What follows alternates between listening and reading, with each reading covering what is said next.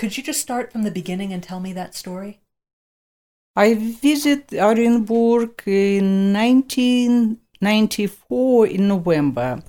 On the way to airport, one of my friends drove me to airport. Suddenly, two cars blocked her car right in the middle of highway.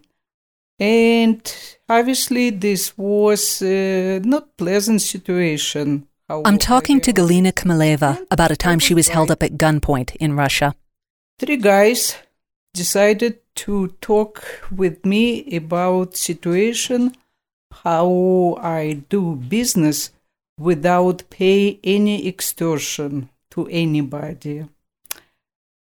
They grab my suitcase, check everything what I had. They actually took all my shawls, and most important and very sad, they actually took 28 charts what Olga Fedorova. What these gunmen took, some hand-knit shawls along with a stack of hand-drawn knitting charts.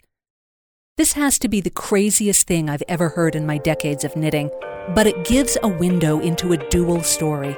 One about a 300-year-old knitting tradition, and another about the remarkable woman who helped preserve it. You're listening to Fiber Nation, a knitting podcast that goes beyond knitting. I'm your host, Allison Korleski.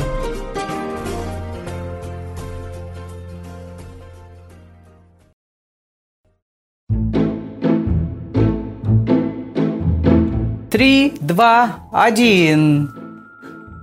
Я Galina, I'm starting Russian language. I'm so sorry. Let's start again.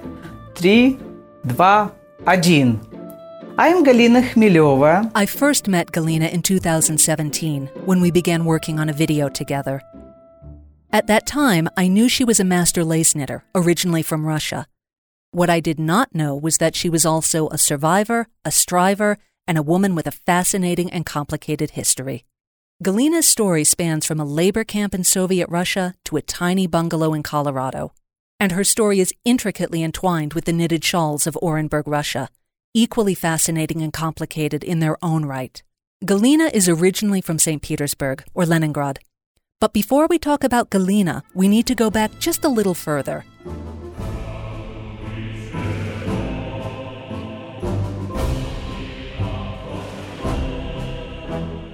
Her parents' courtship was not exactly something from a fairy tale. They met in a Stalinist work camp, a gulag. Her mother, Olympiada, had been arrested in the first of Stalin's purges in 1934.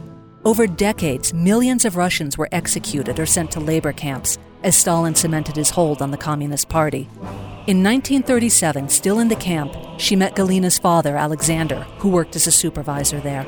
Both her parents were released after the war and moved to outside Leningrad. Her father built a small house there from whatever materials he could scavenge, and it was in this tiny house that Galina was born. Galina grew up under communism. Now, I'd been raised to view Soviet Russia as the evil empire. But for Galina and her family, communism was a welcome relief from years of war. We didn't know what to expect and how life's supposed to be, because we thought government took care of us. We have free medication, free education, very cheap transportation. Every year we feel like our life improved after World War II. Galina had learned to knit and sew as a child and worked as a seamstress ever since she was 18, earning cash. She harbored dreams of becoming a fashion designer, but her mother had nixed art school early on. Because my mom always told me, artists always live without underwear. So poor, they cannot even buy underwear, what I thought. This was when I was 14, 13 years, because I expressed interest in the ability to make drawings, to do paintings, and I was preparing myself to be an artist. Galina's mother wanted her daughters to have jobs she considered respectable, teacher or nurse or bookkeeper. And Galina did become a bookkeeper, eventually for a union of artists. It was respectable, but it brought her into contact with artists, composers, musicians, the creative types she longed to be with and to become herself. Galina got married, though not for very long. She continued her sewing business and still dreamt of being a fashion designer. And though she didn't know it at the time, the seeds of her future life were planted when an artist friend traveled to Orenburg, Russia. Galina asked him to bring her back a large white shawl. It was a very particular kind of shawl made only in Orenburg and was called a gossamer web. I had desire to buy Orenburg gossamer web when I was 25 years old. I spent the 2 months' salary. Real Orenburg gossamer web, white color. How much this will cost, I don't care. I just want it. Because for us in this time, and was 1975, everything what, this like make you beautiful and a little bit jump with prestige, financial prestige, it was very important. And gossamer web from Orenburg steps was one of these items what you can show off. 2 months' salary is obviously a considerable sum. Galina's mother-in-law criticized her sharply, not for spending the money, but for not spending it on something like jewelry or fur, or best of all, American blue jeans. All right, I need to explain what these shawls actually are and geek out on some fibery stuff before I continue Galina's story. Among knitters, Orenburg lace is famous. The shawls are knit from the down of Orenburg goats, a fiber that's very close to cashmere, in some cases even better than cashmere. The yarn is so fine it's practically invisible, like a cobweb. Touching one of these shawls, it feels like you're touching a cloud. The shawls themselves can be huge, 4 feet to a side, but they can also be pulled through a wedding ring just because the yarn is so fine. When we filmed Galina for that video workshop, we asked her to demonstrate this. So do you want maybe have her do the thing about the ring first? This is really gossamer web. Women in Russia, they call them pautinka.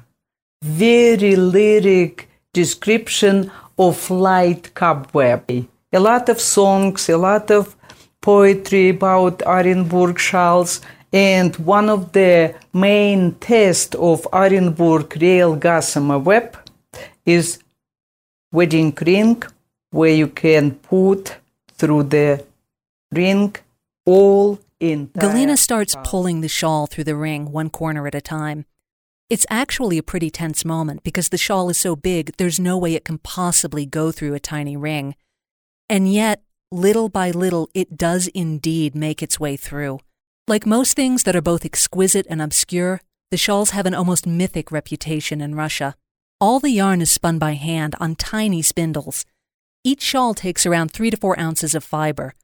For those of you who don't spin, turning 4 ounces of fiber into 2,000 yards of cobwebby yarn, that takes skill, effort, and time, and that's before any knitting happens. Gossamer web shawls are much more famous. They are famous for their very lacy appeal, and women wear them as a special occasion, for wedding, for birthdays, for celebrate some kind, just like milestone on their life. The shawls are not exactly easy to come by. Some were available in expensive shops, but only if you were a high-ranking official with special access to luxury goods. Otherwise, you had to actually go to Orenburg, or in Galina's case, know someone who did. And Orenburg is near present-day Kazakhstan, in the southeast of Russia. Not exactly easy to get to.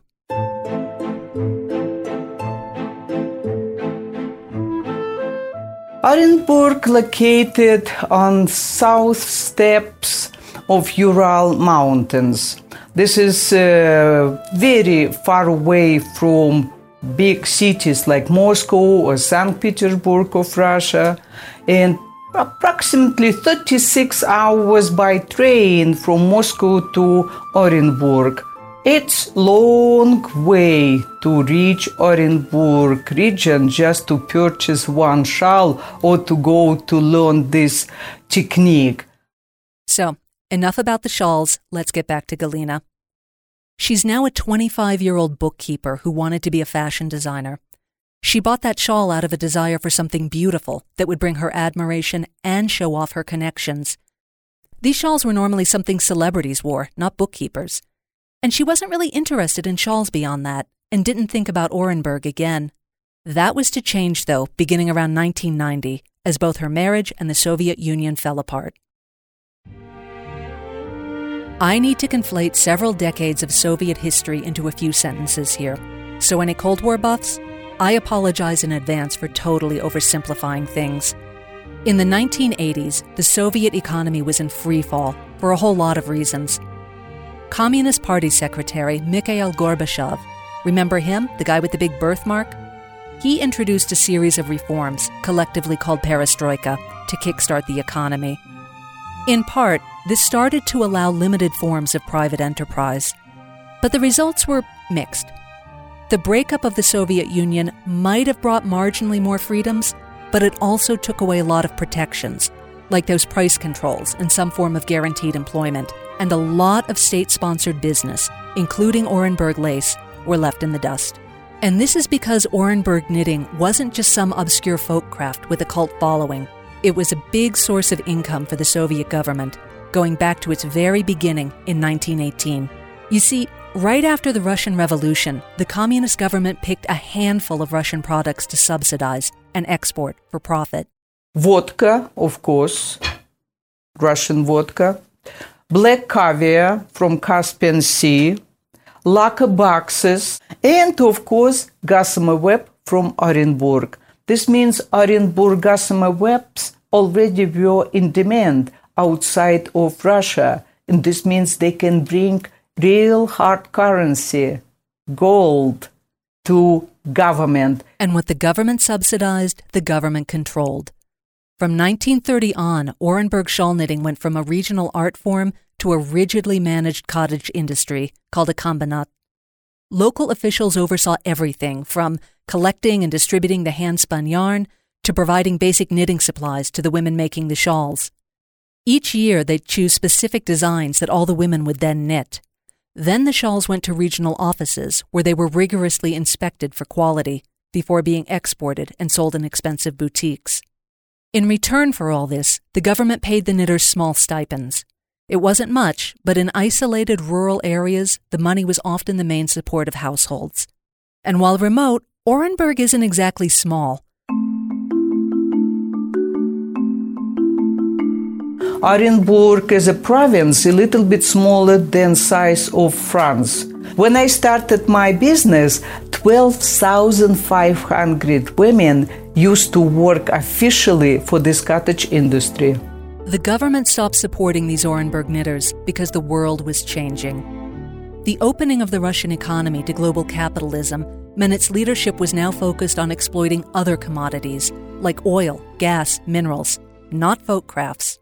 So, as the market for the shawl steadily declined, thousands of women in Orenburg lost their livelihood. All right, that is a lot of history. Are you still hanging in there? Because in this stew of international politics and economics, all mixed up with century-old traditions and culture, there is a teeny tiny space that opened up for regular people. People with foresight and entrepreneurial spirit. People like Galina. Let's get back to that robbery. It's 1994 and Galina is no longer a 20-something-year-old bookkeeper. She's a businesswoman, and she's heading to the airport with a suitcase full of gossamer shawls and a stack of hand-drawn charts. This is where the trouble starts. But first, we need to take another quick detour. Years earlier, her marriage to her third husband, a philandering musician, fell apart. Her mother's warning about bohemian artist types suddenly had new meaning. And later in my life, when I met my ex-husband, real artist, musician, I understood what this means to live without underwear. It wasn't about being a starving artist. No, this is another reason. Yeah. Galina needed a new life. In 1990, she had gotten a visa to study business in the U.S., but she dithered over the direction that business would take. Fashion design needed too many connections to be successful. Exporting Russian crafts was a viable idea, though. Then she remembered that shawl she'd bought all those years ago. and decided to set up a business selling the shawls herself in the U.S. I said, this is mine. And quickly, I decided to visit Orenburg, and I was able to have relationship with one of the best artists on the time, Olga Fedorova from Orenburg, who became my mentor, teacher, and my main source of the best museum quality gossamer webs. Olga was a master knitter. Her family had knit these shawls for generations. Olga had also been an artistic director for the Kombinat. She'd overseen design and production of those shawls for years. Galina could not have found a better connection. When she first approached her, though, with the idea to export these shawls herself, Olga was wary. But she warmed up when she heard Galina's story about spending 2 months' salary on a shawl all those years ago. She started to teach Galina about the shawls, how they were actually made, and how to tell the best ones from tourist junk. Cementing the relationship, Galina always paid Olga's asking price, without bargaining. Galina wanted to keep the high standards of the Kombinat and to sell the shawls as works of art in the U.S. and Europe. Not every Orenburg knitter she met agreed with that strategy, though. The women were more interested in cash than in cultural cachet. Galina remembers Olga telling her, "Glory is good, but money better." And selling the shawls was tougher than she thought, with more than a few missteps. Exhibiting at local fairs and community craft shows in the U.S. didn't bring her the sophisticated audience she was hoping for. Believe me, it was very hard, because in some fairground, between onion rings and goat cheese, suddenly my beautiful Orenburg shawls with heavy price tag, it's become, it's like subject of laughing. Are you serious? This costs so much? When I tried to explain this is handmade, hand-spun, hand-knitted, women have no computerized knitting machine. It's strictly handmade. Not so many believe me. Those next several years were a constant struggle, with Galina often working other jobs to make ends meet. She was stubborn, though, and she refused to give up. So, getting back to that moment in 1994, when Galina was headed to the airport after visiting Olga. On the way to airport, one of my friends drove me to airport, and in the midday, this happened. Suddenly, 2 cars blocked her car right in the middle of highway. After forcing them off the road, 3 skinny young men emerged from the cars. These 3 guys decided to talk with me. In Galina's words, they looked like young mafia guys, nasty weasels. They approached the car and spoke to Galina about situation, how I do business without pay any extortion to anybody. If she wanted to do business in Orenburg, she needed to pay. It was a shakedown meant to intimidate her. Galina stayed calm and said nothing. She'd been in worse situations and knew what was happening. They didn't beat me up, she told me in our interview. The men went through her suitcase. To make their point, or to make their boss's point, they took all the shawls and that stack of charts. To underscore that this was strictly about her shawl business, they left her passport and other valuable documents. They wanted her to continue to travel here and purchase shawls. They just wanted their cut. Now, if I were part of an organized crime group in Russia, I could think of lots of things that would be worth stealing. Cars, guns, but knitting charts? Here's the thing. Lace knitting is complex. And for those Orenburg shawls, there were no written instructions. Ever. For close to 300 years, knitters carried all this knowledge in their heads and would pass it down to daughters, granddaughters, and nieces. Forget about formal training schools or classes. Government didn't spend 1 kopecks or 1 penny to teach youngsters to do these crafts. Under the Kombinat, knitting became much more industrialized, but it was still done by hand. Officials would decide on a few shawl designs each year and tell the women what to knit. Olga had started to create charts to make this a little easier, and that's what may have led, at least in part, to the robbery. Olga's charts were simple, just dots on paper. Still, this was the first time the technique was being documented, and Olga was a renowned knitter, a celebrity, really. It was like Gordon Ramsay writing his recipes for the first time. And Olga kept her work fairly secret. Her knitting charts were need-to-know intelligence, in a way. For a long time, even Galina didn't know what she was up to. I couldn't understand why she asked me to send color markers over and over and over. Because she couldn't find in Russia in this time exactly this color and so fine point to fill up this little small graph paper, what she used to work with this graph or with charts. Those charts helped the combinat knitters, but would also make it even easier to make the cheap knockoffs that were killing the traditional business. Either way, they did have value. And their theft, while ultimately small potatoes, points to another growing problem in Russia: organized crime. Galina was finding it harder and harder to operate her business from within Russia. Payoffs were a fact of life, whether it was a bribe for a permit or protection money to stay in business. That incident in Orenburg was the last straw. It was time to leave Russia, for good, and find something else where she didn't have to pay off thugs. She found that something else when she attended a knitting show for the first time in Massachusetts.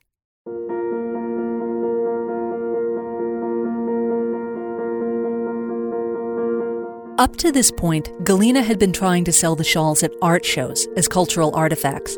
She'd never tried to sell them to knitters. And knitters were the ones who understood immediately how special these shawls were.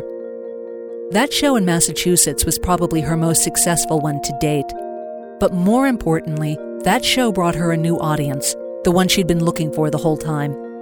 Because this audience didn't just want the shawls, they wanted to learn how to make them. Olga and Galina started working together to document not just the designs with Olga's charts. They would also document how to actually knit them.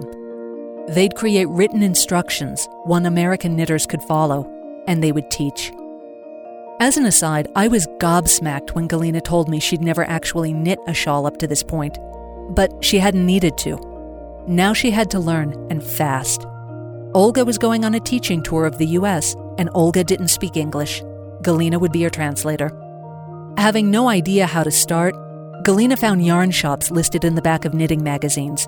She contacted them. She cold called, she knocked on office doors, and it worked.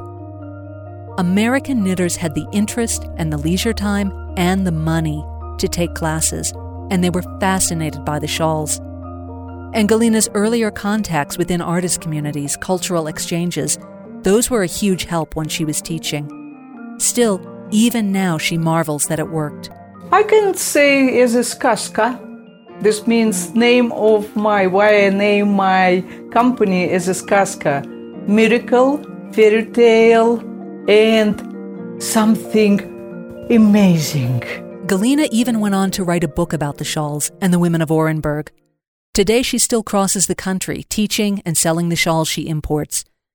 She continues Olga's legacy, but has created her own, too. And my mission, definitely, if this possible, I would like to bring women just to introduce Russian community, Orenburg community to American women. I taped this episode during the course of several visits to Galina's house. It's a neatly kept bungalow on a quiet street in Fort Collins, Colorado, and it looks like something straight out of Hansel and Gretel. Her house has cuckoo clocks and an abundant garden and a frightfully huge cat named Sasha. Each visit she would make me blini, Russian pancakes served with jam and sour cream. Knitting isn't the only piece of Russia she shares with people. I cook occasionally, not every single day, but I try to cook and introduce to my friends Russian cuisine. It's been a long journey. Galina came from the humblest beginnings in a house made of salvaged lumber.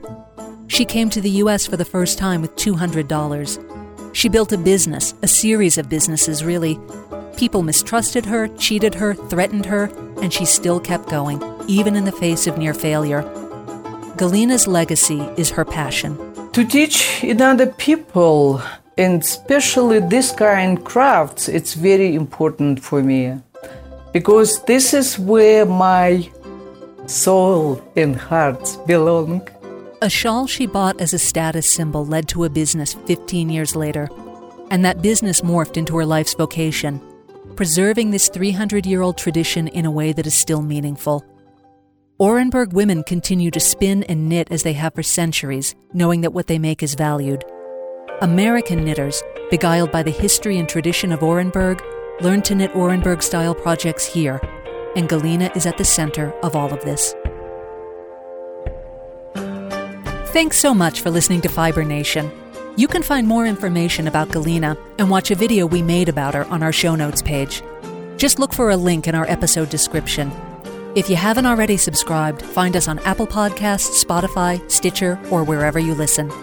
Fiber Nation is a production of F&W Media Studios. It's produced by me, Allison Korleski. Our consulting producer is Ron Doyle. Our audio engineer is Kevin Mitchell, and our editor is Evan Rutherford. And our executive producer of podcasts is Jared Mayer.